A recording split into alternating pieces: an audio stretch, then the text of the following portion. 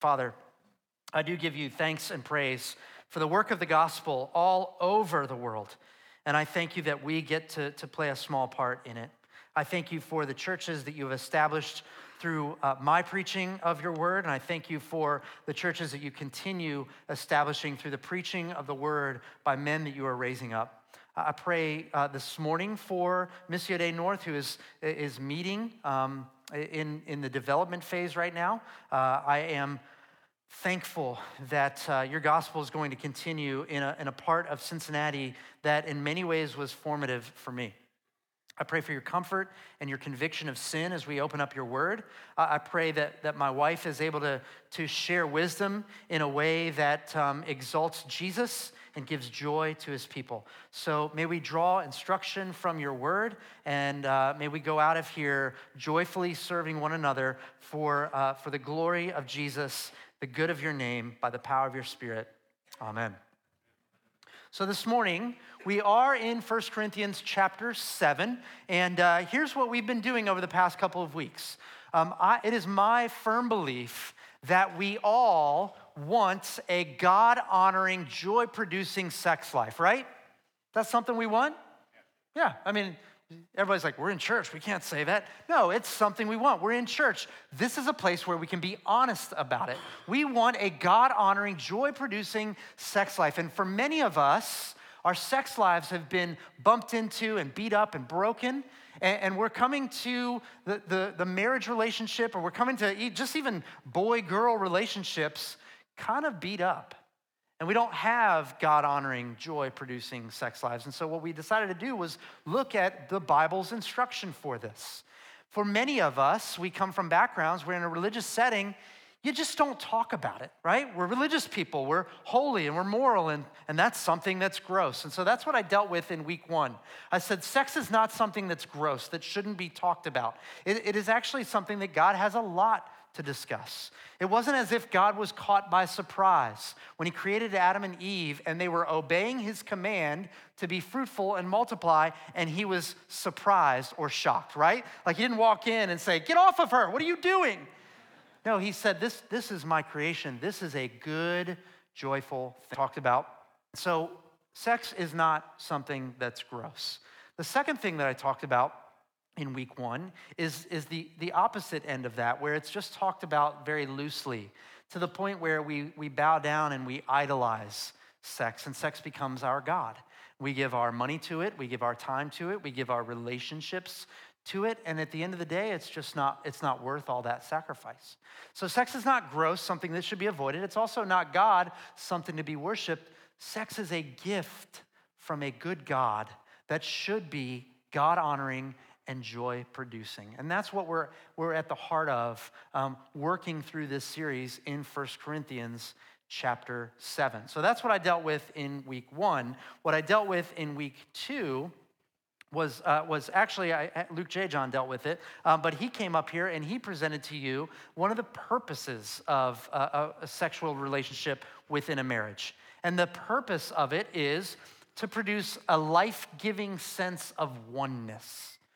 Right? When the Bible talks about the Father and the Son being one, it uses the same language that is used when God says he created man and woman and the two of them should be one. There's a unity of God that we see in a sexual relationship, especially one that is done according to God's design and plan, and that should produce a joy. So sex is designed to produce oneness. So all of the things that detract from oneness, right?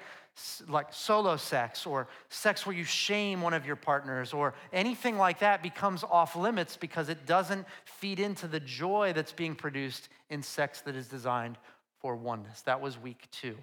We're going to look this week very practically. Those first 2 weeks were kind of principles. We're going to talk very practically this morning of what this should be like, what it should look like in terms of the relational giving in a sexual relationship within a marriage. And to do that, I want to look at 1 Corinthians chapter 7, and I'm going to read the first 5 verses. And just to give you a bit of context, here's what's happening in 1 Corinthians chapter 7. The Corinthian people, not unlike our culture, had come to a conclusion. Their conclusion was different, but they're not unlike our culture. There's a lot of sexual brokenness. So the Christians in that culture came to a conclusion. They said, it is good for a man to not have sexual relationship with a woman, right? They flipped what God had said.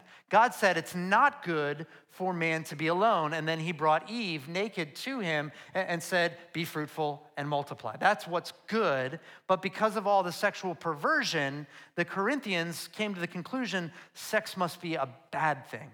And so Paul corrects their wrong thinking, and he says, no, sex is a good thing, and this is what it should look like. So that's the context of 1 Corinthians chapter 7, and I'm going to read the first 5 verses which say this. Now, concerning the matters about which you wrote, it is good for a man not to have sexual relations with a woman. But because of the temptation to sexual immorality, each man should have his own wife, and each woman her own husband.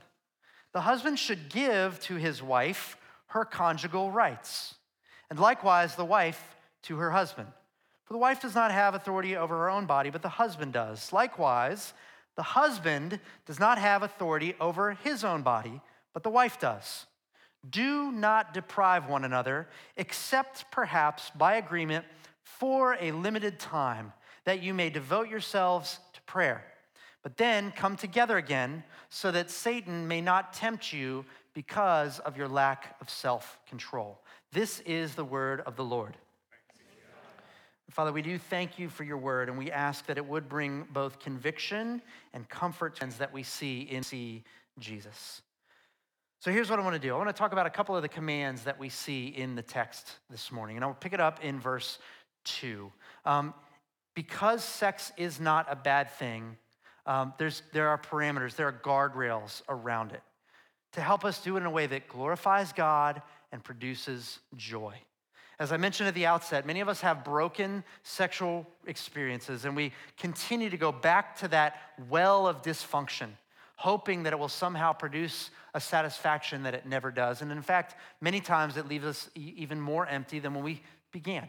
And so I want to get back to God's design for sexuality. And here's what we see.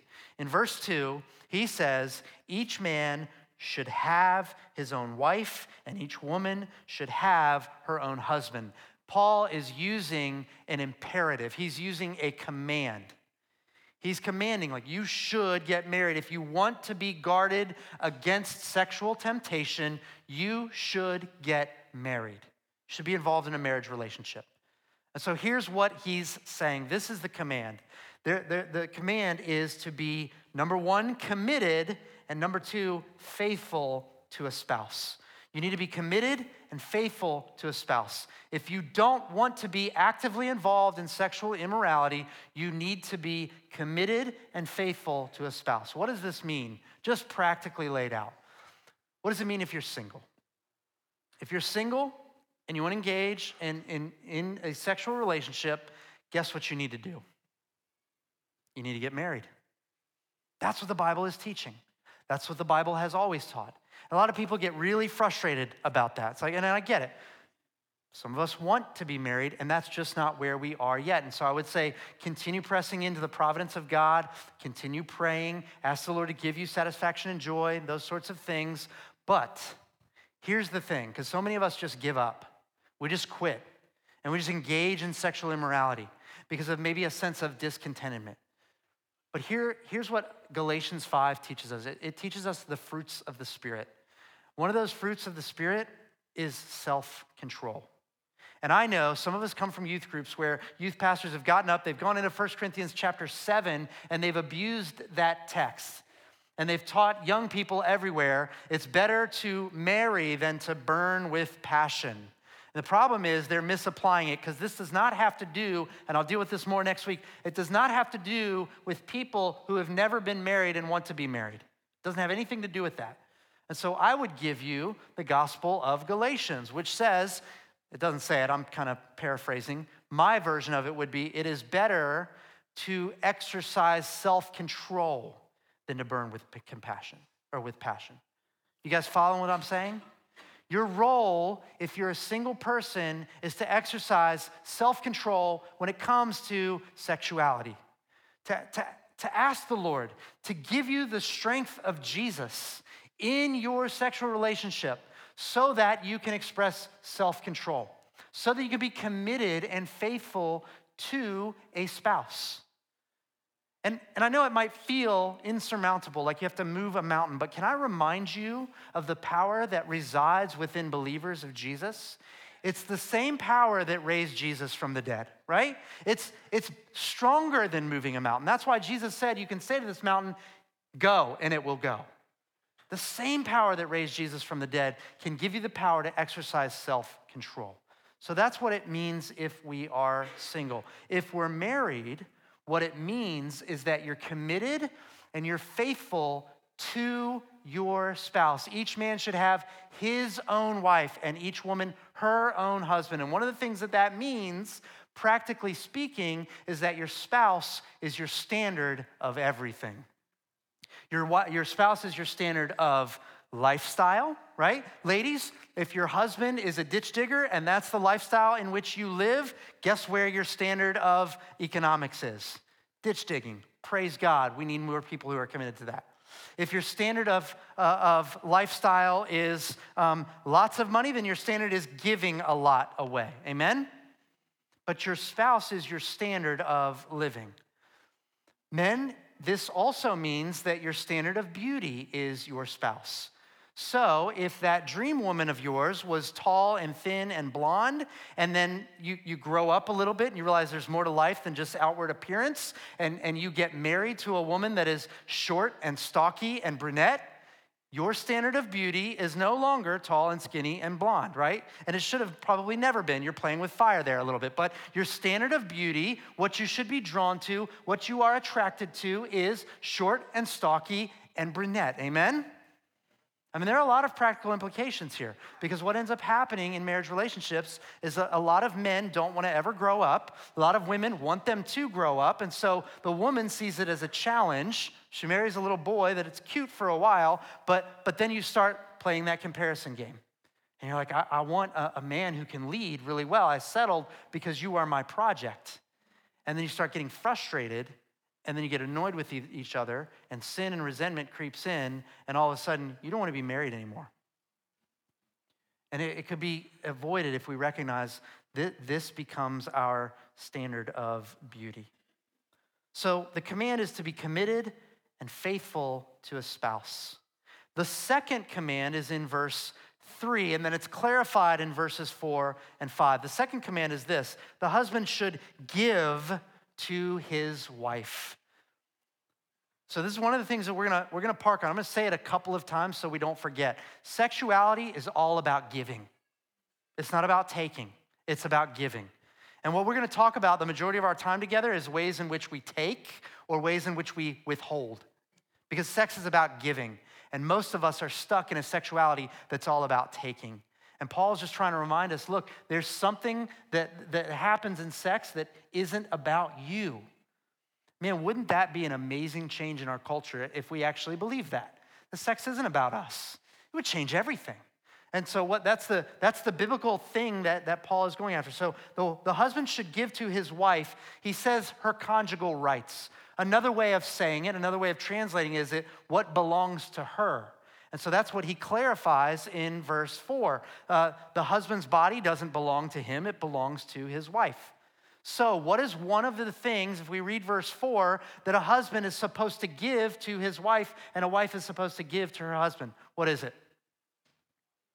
Your body, right?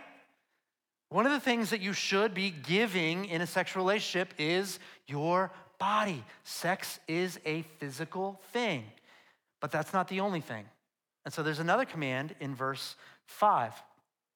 Do not deprive or withhold or steal or defraud one another, except perhaps by agreement for a limited time, that you may devote yourselves to prayer.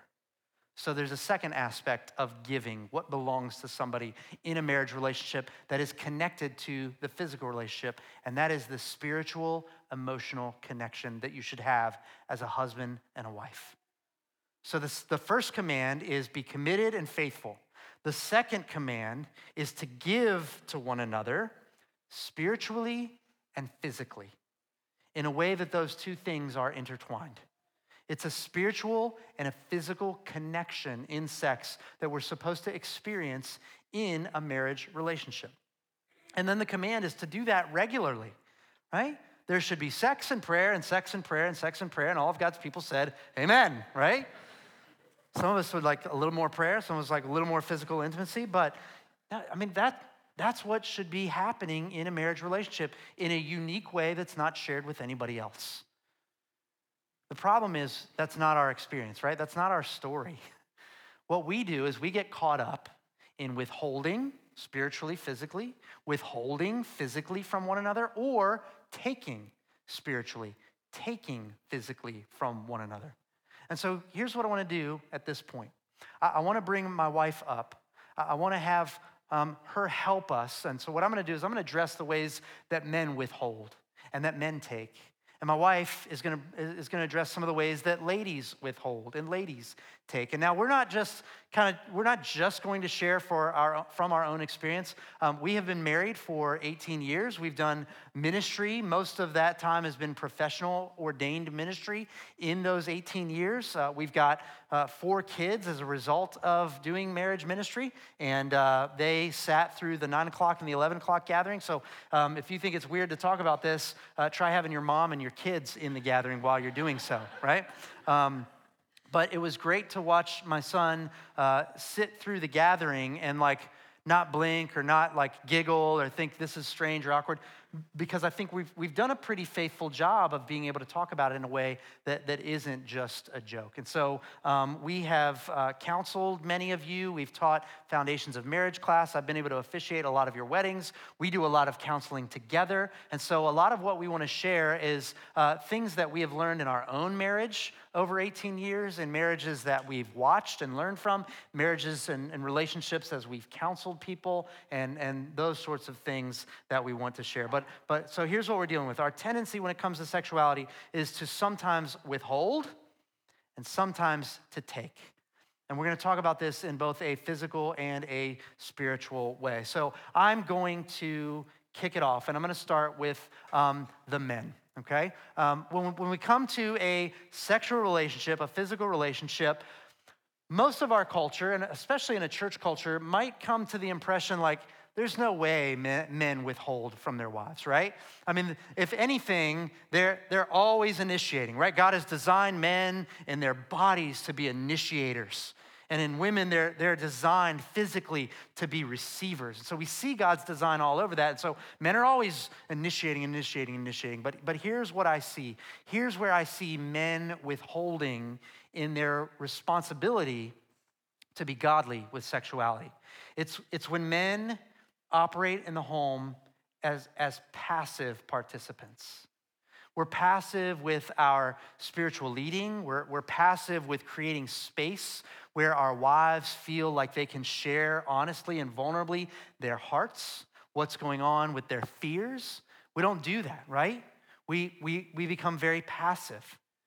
And so I know one of the things that we've really striven to do, and we're not perfect at it, but one of the things I challenge men to do that we've done in our home is to just simply have a vision for your life. One of the things that we teach people in counseling is develop a purpose and a vision, maybe some values that go along with this, and talk about it often. That's probably where I maybe slump into passivity, because I've said it once, I don't need to say it again, but some of us have never said it once. So I challenge you guys, think through, what is the vision for your life? Where is God taking you? And how does that have implications for your wife and for your kids? And so I'll share with you ours. You can steal it if you want it, but you don't have to do it exactly the way we do it. But Shannon has taken our vision statement, which took us about 3 months to kind of craft and agree on, because this is all done by agreement. We crafted a vision statement that says that we are a family that is rooted in the love of God to build up one another and to serve others for generations to come. Now, there's a lot in that. But as we pray and as we discipline and as we correct and instruct and do all those things, a lot of times I'm drawing our family back to that mission statement, right? So one of the things might be hey, you're not being very kind to your sibling. But we're a family that is brought together, rooted in God's love, in order to build one another up. In the Hannah home, we build up one another. Because when you leave the Hannah home, you're gonna go out to a world whose desire it is to tear you down. And so in the Hannah home, we're gonna be here to build one another up. That's why God has graced us with his presence. But men, if you're not actively involved in helping craft that and lead in that way, especially spiritually speaking, then you're being passive and you're withholding from your wife something that is owed to her. You need to take responsibility for leading in that way and not sit back and say it's the wife's job to initiate spirituality.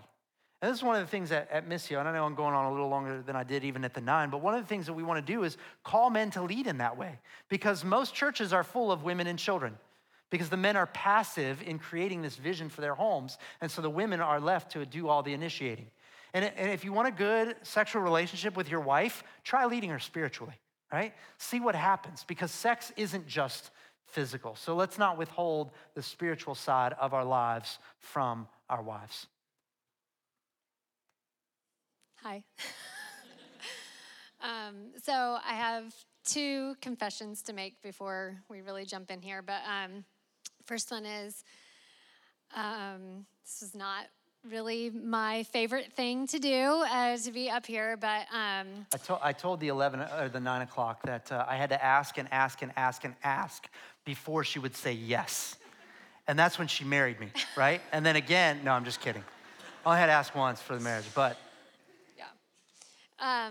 But as we talked and we're leading up to this, I really felt impressed that my love for you all, ladies here, my love for Jesus compelled me to say, I'm gonna lay that aside and be up here with you today. So I want this to be as conversational. I'm thinking about you ladies sitting in my living room and we're just having to talk about sex. So second confession is that Kurt mentioned we've been married 18 years. A lot of the things that we are sharing today are things that have been struggles for us. So I wouldn't want you to get the impression that we have it all together, that our marriage is perfect and that we don't ever struggle in these ways. Our marriage is very good, but it's hard. Like, marriage is hard and we have hard times and we struggle. And so a lot of the things that we have learned that we're going to talk about today are things that we have learned through struggle and by God's grace bringing us through. So, okay, so here we go. Ways that women can withhold from our husbands. First thing, and I think this is probably just true for a lot of us, is that we withhold physically. I've kind of been frustrated sometimes, like, God, why are we so different? Like, we're just so different. It would be easier if we just both had the same desires physically. Like, why are we so different? And I think it is because this is God's mode for sanctifying us. We are different because this is how God's going to grow us, and this is how he's going to teach us to serve one another. It can create conflict when we want to withhold ourselves physically from our husbands or from an intimate relationship with him. We also, maybe you'll relate to this one, our withholding is something that happens in our minds when we start to compare ourselves or compare our husbands to other men. Girls, man, Facebook, Instagram, getting on that stuff and comparing your husband to what you think somebody else's husband is like, or what their family is like, or what their marriage is like. Girls, that's death.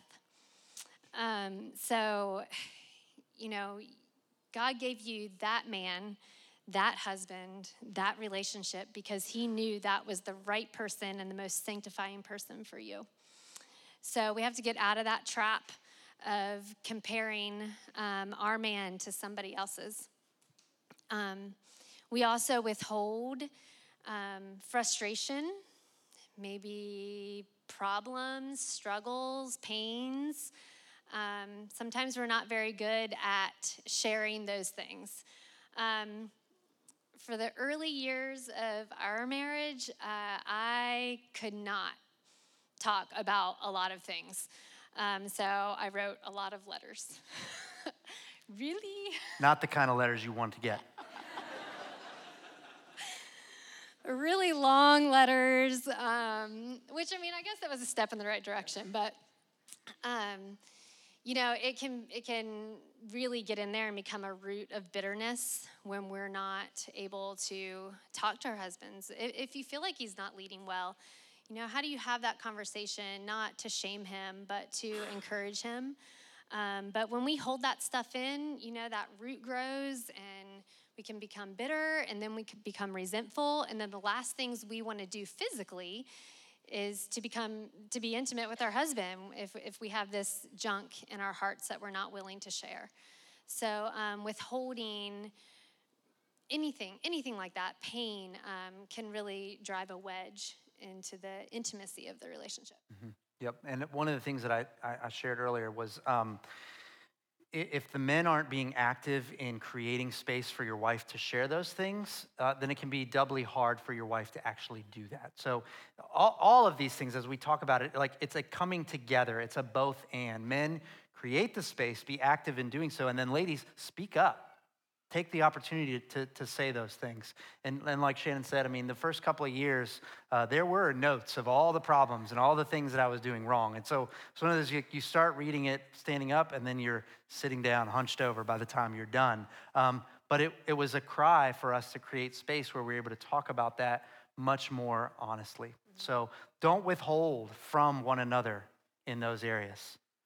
But let's talk as well about the ways that we might take. Men, the number one way I see this happening in my own heart, the way I see it happening in the lives of men in the church and even outside of the church, is manipulating sexual intimacy. Feeling sorry for yourself, making it all about you, not seeing yourself as a giver, but as a taker, right? And this is to anything. They see sexists because passive men don't want to give themselves to anything. They see sex as something they can take for themselves. And what we end up doing is we see all these things, we hear all these things, and we think that's the way it's supposed to be, where sex comes to us instead of us actively giving of ourselves. And so what we end up doing is we manipulate and we take and we coerce and we intimidate and we bully and we say things like, we should be doing this X amount of times a week because so-and-so does, or because I read it somewhere, or because this text, and I don't know if you paid attention to the way I read it, the husband's body doesn't belong to himself. I don't know if you noticed, I try to emphasize that, because what happens is men will look and say, the wife's body doesn't belong to her, it belongs to me. Give it to me, right? That's taking. It's taking something that you can coerce and you can manipulate and you can intimidate, but it's taking what isn't yours. If she doesn't give it to you, it's not yours yet. Sex is all about giving. It's not about taking. And so I want to call men to repentance there. And I didn't mention this earlier, but I know we're a young congregation, and there are a lot of babies being born. And my hope is that we get another wave of babies in about like 9 months after this series when we're experiencing God's good gift. Amen? But man, those moments after babies are born, it's tough. Isn't it, fellas and ladies? It's tough. Man, you go through all this emotional junk and you feel rejected, and ladies, you feel preyed upon, and you have to have these conversations. You probably need to have them before the baby is born, when you're both at a mental state where you can hear one another and you're not feeling sorry for yourself. But man, it gets tough, and what ends up happening is men manipulate and they want to take, and they don't see sex as an opportunity to give and to be a giving, loving, sacrificial spouse. Another thing that we do is we might overemphasize the physical connection over the spiritual, emotional connection. And so one of the things that we talk about in our Foundations of Marriage class is you need to get to know your wife's heart before you ever touch her body. Right? Dig in, ask questions. I don't know how many of you men are aware of your wife's struggles, right? And in the church world, a lot of times, like the wives are the spiritual giants because nobody ever digs in and asks, what are you afraid of? Who are you comparing yourself to? How does Jesus work himself out in your life? When's the last time you confessed sin and repented and trusted in Christ?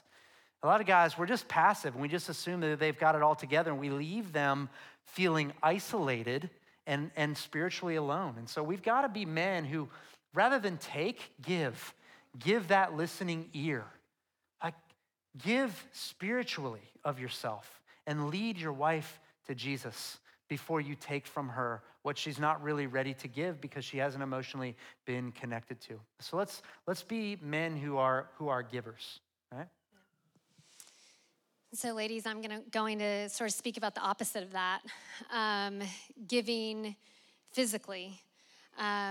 Sometimes we are guilty of only wanting that emotional connection. So we take because we want an emotional connection, and we will, want him to spend the time and take us on dates and get into our hearts. And, if your man loves Jesus and he does that and he pursues that, and then we can cut him right off. Like, okay, cup's full now. You heard my heart. Like, you listened to all my pain, and now I'm good. And so, for us ladies, I think sometimes we're not tuned in to the way that a man might need emotional connection. Through just studying and reading some things, it's been made clear to me, and this is, I think, something that I'm honestly still working on, not always great about, that, for a man, the physical and emotional connection are intertwined. And so, intimacy is an emotional connection for him. And so I have a little statistic here. More than 3 out of 4 men claim that sex gives them confidence, a greater sense of well-being and satisfaction in life. By understanding the male's emotional need, she'll see her own potential to help her husband gain the confidence he needs to face the world.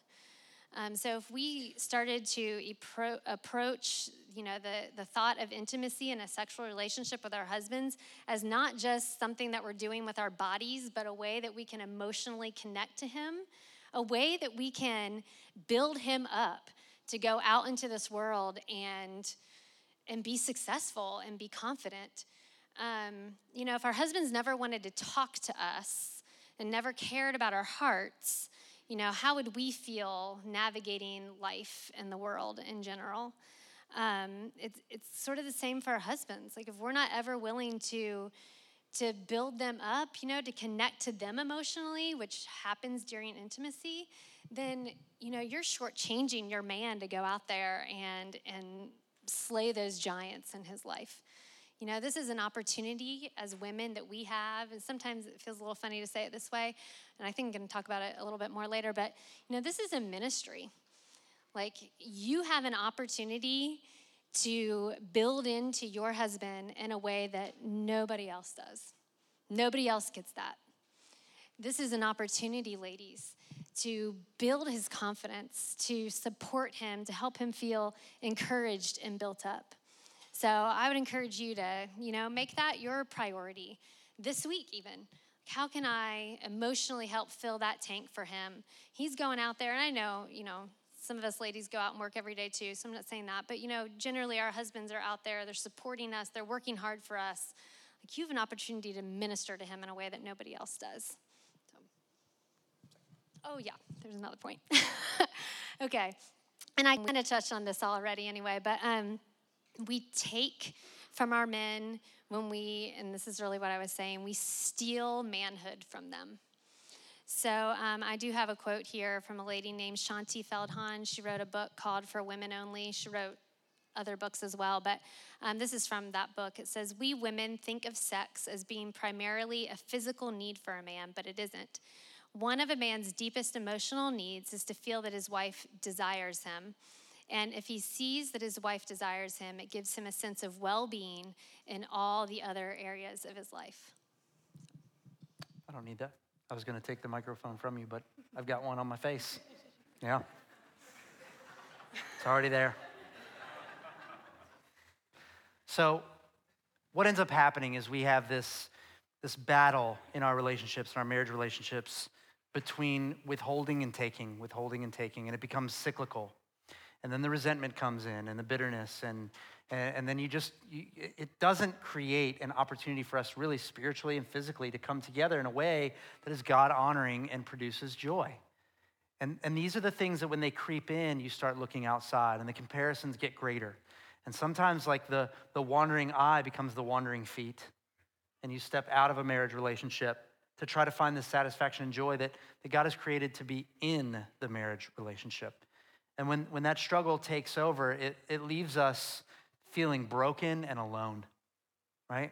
I mean, I don't know anybody that's had even the best one-night stand of their life and felt like, that was really satisfying. I would want to just a lifestyle of that. And even an unbelieving culture knows it's not fulfilling because sex is so much more than just a physical act. There's deep spirituality entwined with it. And so what we need healing. We need healing spiritually, and we need healing physically. And this is where the good news of Jesus really comes in, because we don't have a Savior who just enters in spiritually to our world, right? We have a Savior who offers not only his spiritual presence, but also his body, both his spiritual presence and his body. And his body becomes a substitute for our spiritual brokenness. So Jesus gave us not only his spiritual presence, but his body. We see this in Colossians chapter 1, where it says, there it is. And you, who once were alienated and hostile in mind, doing evil deeds, he is now reconciled in his body of flesh by his death, in order to present you holy and blameless and above reproach before him. So what Paul is saying to the Colossians is that there's something that starts in your heart, but it works out in your hands, so that what's spiritual becomes physical and it's broken. And what Jesus does is he offers a physical brokenness as a substitute for your physical brokenness. And it's not just physical. They're so intertwined that when you separate them, all you have is death. And then it says again in 1 Peter chapter 2, the first part of verse 24, he himself bore our sins in his body on the tree, that we might die to sin and live to righteousness. And so we have Jesus as our substitute, as the one who has overcome all of the things that we've done in our hearts and with our hands, right? For some of us, it doesn't make its way all the way out to our hands. For some of us, this sexual sin is still buried deep in there, but it's in there. But for many of us, and I would maybe even say most of us, it's made its way out into our hands so that we've taken what doesn't belong to us and we've withheld what belongs to our spouse. And Jesus comes in and says, I want to be a substitute for that. I want to take all of the stain of that and I want to put it in a tomb. I want to remove it from you. And then I want to show you that there is power to overcome this. And he comes up out of the grave and he says, here is my spirit. And the same spirit that comes back from the dead gives us power and courage and conviction to live differently, to not take and to not withhold, but instead to give. To do with sex what God has designed for it, and to be givers of intimacy. And so I want to talk for a few moments about what that would look like in a marriage relationship. So here's the big takeaway. What do you do with what we're talking about? It's pretty simple. Be committed to give of yourself, right? In Christ, be committed to give. Christ gave, you give. You give spiritually and you give physically. Now, generally speaking, this is a call to be committed to this. If you're single, once again, you are committed to having self-control. And if God has a spouse for you in the future, you're guarding for that spouse. But you're not awakening or arousing love before it's time, as Song of Songs teaches us. You're fighting for that. You're sacrificing for it. You are committed to it. If you're married, you want to commit your life, your spirituality, your body to your spouse. And listen, it's a fight. If it were easy, we wouldn't need Jesus, right? If it was just a matter of discipline, but it's not. It's more than a matter of discipline. This is a spiritual war that's going on. And we need to ask Jesus to give us the strength and the courage to walk this out faithfully. This is why this stuff creeps into the church. Just because you're a Christian, just because you've trusted in Jesus, it doesn't make you automatically moral. In fact, it just reveals to you the ways in which you're not and why you need Jesus so badly. So we want to be committed to this. We want to fight for it. We want to sacrifice. We want to pray for it. We want to hold one another accountable. This becomes a bigger thing than just ourselves. And then what we want to do, what we're committing to, is the giving of ourselves. So men, take initiative. Take initiative in leading well. Take initiative in leading spiritually. One of the ways that this gets played out in our home, and I want to be very careful here. I want to remind us of the text in verse 5, right? There's a physical coming together and a spiritual coming together. The rhythm of that is not whatever Kurt and Shannon say, right? It's not whatever I've read in the magazine. The standard for this is by agreement for a limited time. So your rhythm of deep spiritual connection and deep physical connection is a conversation that you should have with your spouse. I'm going to talk about the way that it's played out in our life, but I'm not going to give you the sum total benchmark of what you should be doing. For some of you, you'll need more than this. For some of you, you'll need less. I'm just going to talk about the way that we try to activate it in our lives, and it's because we have come to agreement on this between one another. And so the way this gets played out is, and I won't give you all the details, but Sunday nights, we really fight to have a business meeting, right? That's a very spiritual and physical thing that's happening. There are only physically so many hours in a week. And I crank out, on average, about 80 hours a week working for Missio. Right? Some of that is volunteer. Most of it is stuff that I'm meeting with people. My schedule's wide open. My wife sacrifices so that I can serve you. And in those 80 hours, we've got to steward them well. So we sit down on a Sunday night. We talk about all the meetings that I have in the mornings, in the afternoons, in the evenings. Am I going to be home to take a kid to soccer practice? Right? Is Shannon going to be home? Are we going to be able to make that game? Are we going to be able to make that dinner party or that birthday party? That takes a lot of logistical work. And so once a week, we sit down and we go through our calendar. And we plan it out 2-3 weeks in advance so that she can be on the same page with me. And then on Monday nights, in order to have good spiritual connection, I make sure that I guard Monday nights. I don't allow people to get my calendar on Mondays. And we guard it for family worship. It's sometimes amazing and wonderful. And the Lord, there's a beam of light from heaven that shines down upon our table and repentance all around, right? Most of the time, not. Most of the time, it's not. Most of the time, it's stop throwing food and yeah. But it's a time where we ask one another, what is the Lord teaching you? Those nights, we usually put the kids to bed a little bit early, and Shannon and I sit on the couch and we catch up on what's going on in our hearts. What are we afraid of? But you've got to, I don't know when it works for you. I recommend about once a week where you should sit down and talk about these things, but at least once a month. Sit down and have these conversations of what's going on. And then I'll just throw out there as well, by way of practical implication, by agreement for a time, there should be some schedule and some rhythm. When was the last time you ate a really healthy meal that happened spontaneously and accidentally? And the answer is never. You've never had a healthy meal that you didn't plan, right? You don't accidentally eat healthy. You accidentally eat 3 donuts, right? And you're realizing, I just made a mess all over the floor with the toppings on these things. But you don't accidentally and spontaneously eat healthy. You plan it, right? But we've bought this lie that our culture throws at us that the healthiest and the best sex is what's accidental and spontaneous.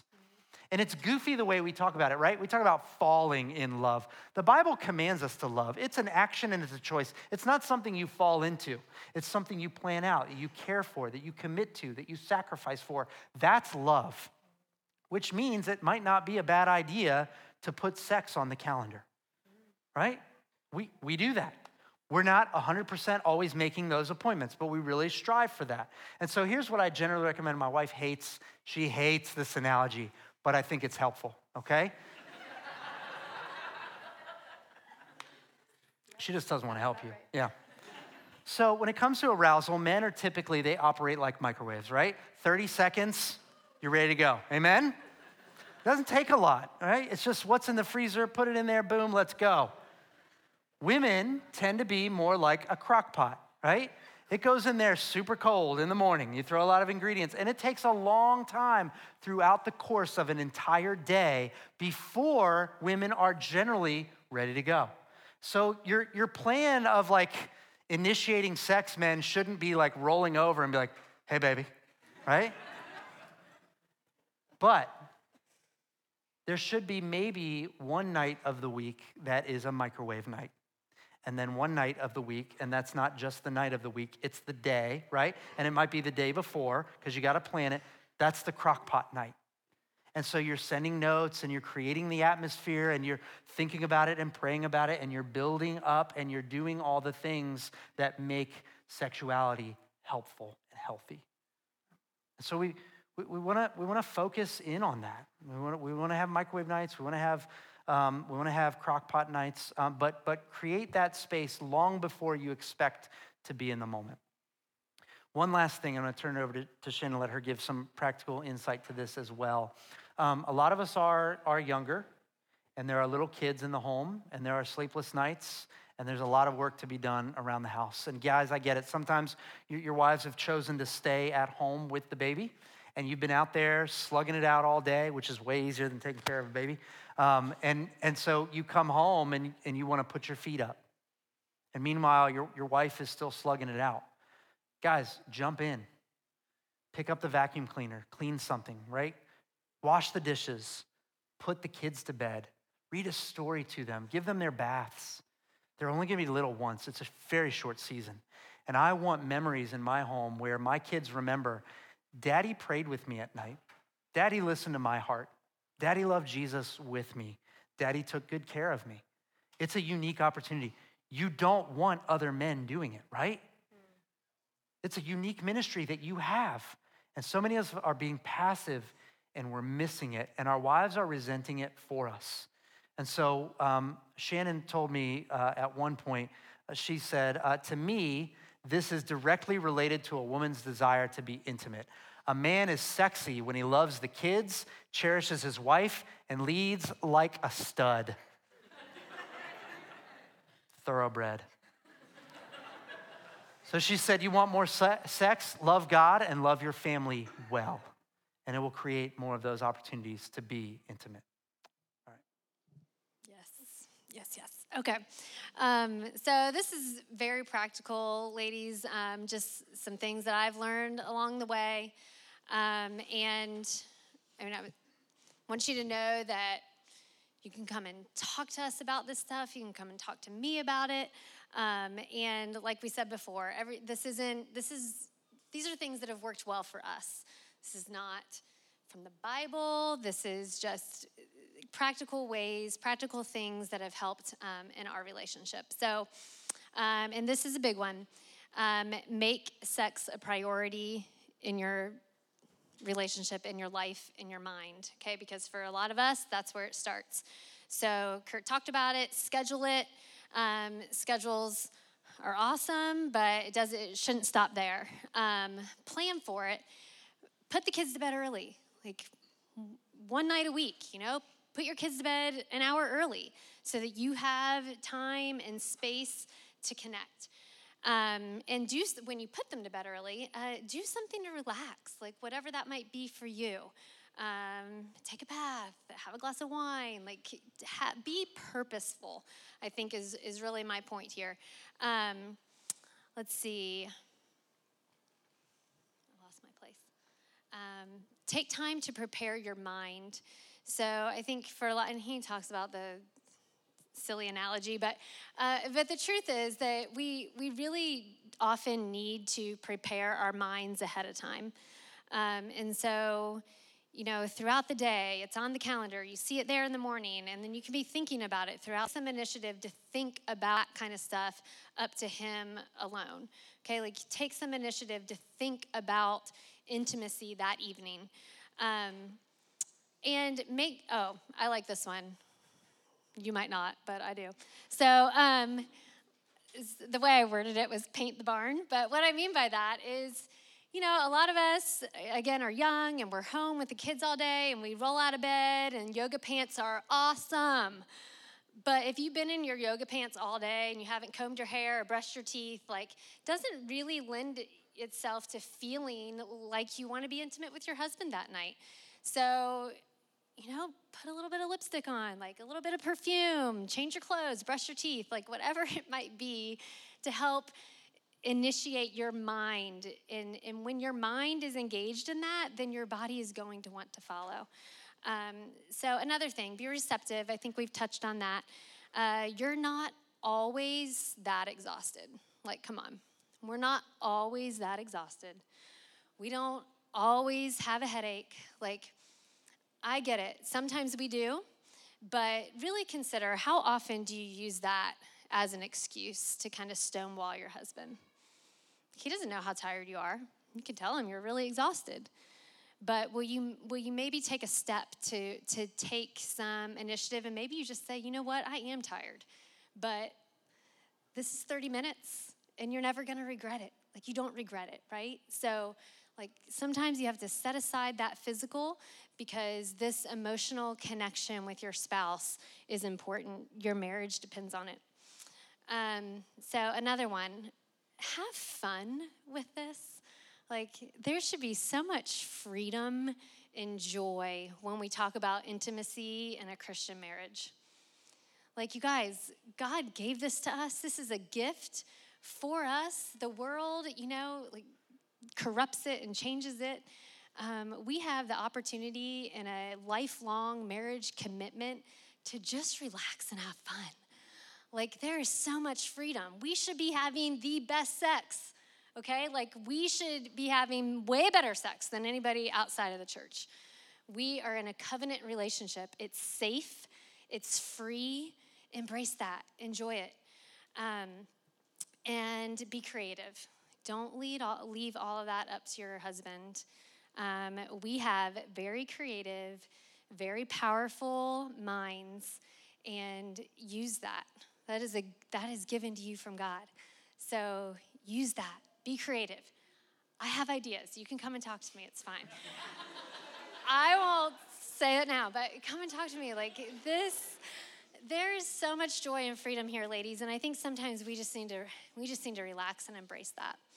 So I think that's it. I do want to say, we are open to having conversations with you all. Seek us out. Send us an email, whatever that might be. We want to help serve you all in this way.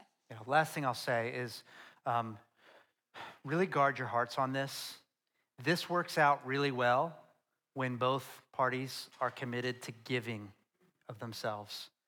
And sometimes you're in a relationship where one person isn't doing that, and it will cause you to want to take or to withhold. And so pray to God. Pray that he changes your heart, that you're giving them the space that they need, that will slow you down and ask the question, why might my husband, why might my wife be withholding right now? Why might she feel the need to take? What's missing from my side of this equation? And continually give. Jesus never stopped giving. He gave until it cost him everything. And we get that picture and that joy. In God's ways, to enjoy God's gift. We want you to enjoy it in God's ways. We want you to do it so that it gives God glory and that it produces joy in your life. So here's what we're gonna do. Shannon's gonna pray for us, and then I'm gonna lead us in a time of response. The band's gonna jump up, and they're also gonna lead us in a time of musical response. So Shannon, if you would pray for us. Sure. Father, I thank you that you've given us a good gift. God, I thank you that even in our times of struggle and messing up, not serving one another, taking and withholding, you are good, and that your offer of reconciliation and hope is always there. And so, Lord, I pray for the men and women here and their marriages. I pray that you would unite hearts and minds and bodies. Lord, I pray that the men and women of Missio would grow in their marriages for generations to come. that children would grow up in homes where mommy and daddy love one another and they see it in God, then that these little ones would grow up to do the same. Lord, I pray for protection over your people. I pray that their marriages would be strong and godly and endure until the end of their lives. God, I thank you for the opportunity to love and to serve your people. And I pray that they would go out of here today being encouraged, challenged, that they would repent, and that their marriages would be strong. In your precious name we pray. Amen.